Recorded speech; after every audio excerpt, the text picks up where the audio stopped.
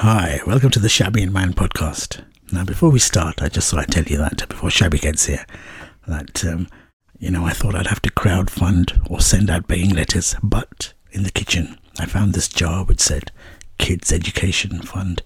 So here I am with the mic. Okay, she's coming. Time to start.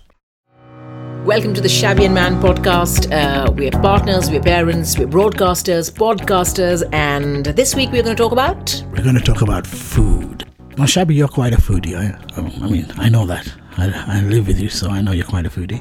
But you've actually made it part of your life as well. You're doing food walks, showing people about parts of East London. And I thought your next book that's coming out is a foodie book, isn't it? It is, and actually, I have to say this, Instagram has played a very big part in me not just enjoying making my food, eating food, serving people food, but also photographing food. So that's a newfound interest. But yeah, my second book... I believe there's a special way to photograph food. You're supposed to stand on the table, put your phone upwards, or is that just myth? No, I try my best to make it look good. But yeah, it is a huge part of my life, and I have to say, it is something which has become a big part of my life only after I've moved to London. Egg cheese pudding, you know that food that you put up on Instagram? Who eats that food? Because we don't get to see it, do we? Yeah, I eat it myself. I eat it all myself. And then serve you fish and chips every day. I thought maybe you have this double life or something. Yeah, I do. So food has become a big part of my life only since I moved to London. क्यों? हिंदुस्तान में खाना नहीं मिलता? Khana milta hai, but I wasn't so passionate about food. I didn't live for food. Now I have to say that after broadcasting, if you ask me what my next passion is, it has to be food. And that is because... I can't get over that. For me, going back to India, it's food for me. All I see there is, and when I say see, smell, feel, it's all food. No, but that's exactly what it is. You don't think of it as something that needs to be photographed and talked about and written about. That culture, even in India, has come only from here. All your big superstar food writers, TV chefs, all of them. It was only after they made inroads into India via satellite TV that I believe this revolution of having their own MasterChef series. In fact, one of your best friends hosts MasterChef India, right? Let's not go there. Well, he didn't host it. He took part in it. He took part in it. Maybe yeah. he hosted it. So it's only celebrity MasterChef. Yeah, it's gone. It's a extremely Western trend, because earlier on growing up, the only one name that comes to mind is Tarla Dalal. Tarla Dalal is the only lady we knew who was the renowned chef. But now, of course, there's a chef in every street corner, even in India, I believe. So I think my love of food started only after I moved here. But forget about me. Tell me, you are the one who actually has a degree in hotel management. So I would expect you to be a foodie. You mean us hot cats? By the way, Hot Cat Hotel. Catering. Hot Cats was like, what they used to call us, I think. Why did you get into catering, and what made you get into broadcasting after that? That's a loaded question. I was no good as a chef, so I entered broadcasting.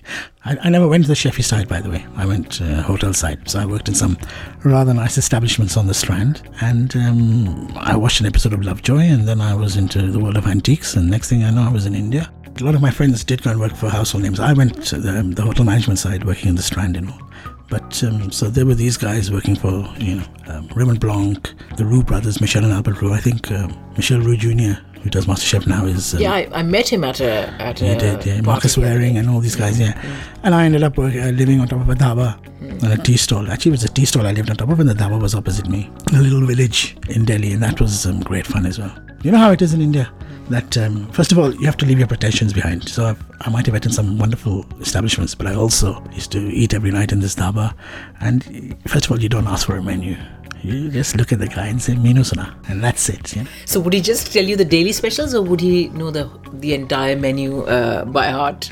And that guy would, just rattle off. He'd, say tandoori chicken. He'd call me sir first. Sir, tandoori chicken, chicken tikka, kadai, chicken masala, chicken curry, chicken fry, chicken lollipop, curry ke saath. Gravy, you think this guy's westernized. I'll say gravy, curry ke saath, chicken kebab, chicken ye, chicken wo, chicken do pyaza. The whole list. Mughlai chicken, cream chicken, all coming back to me now. Chicken special. Chicken special was basically whatever was left from yesterday.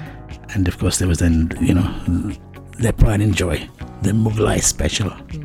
And being Punjabi, it was butter chicken for me. I already knew what I wanted, but I just like to hear him, say the stuff. Yeah, I actually remember from those Delhi days before we were married, I used to read about you in the papers a lot, about you being at this restaurant, that nightclub, here, there, eating, giving your views on what you thought of this grill and that shami kebab and sheikh kebab, I thought, chalo, kam se kam shaadi karne se kuch to fayda hoga, khana to अच्छा मिलेगा. Actually, you know what? More than restaurants, I think the food scene in India has changed dramatically in the last 15 years when it comes to cafes. You remember back then, there was no concept of a cafe. There was no place to hang out, as it were. But this whole Starbucks and Costa and Nero and all these chains, now they've slowly made their I think way. when we left, they had started coming in. It started, but there were very few. There were just your India Coffee House and the iconic ones where people would, journos would sit and... They've been around for years. Yeah, not those. I'm talking about chains, big American franchises chains, that have only come in the last 10 years, not even 15, 10 years. And tell me, what is it about food that you find fascinating? I'll tell you what it is that I find fascinating. I suppose because I spent so many years living in India in different cities and tasting the various, because it's very regional. You get lovely food in UP. Delhi is a very foodie place. You know, I've grown up with butter chicken. Especially street food. I mean, you can't beat Delhi street food, I feel. I also love it. I think the only thing which I wasn't a great fan of, which every Punjabi I know is a great fan of, is Rajma Chawal. I'm just somehow not a great chawal eater.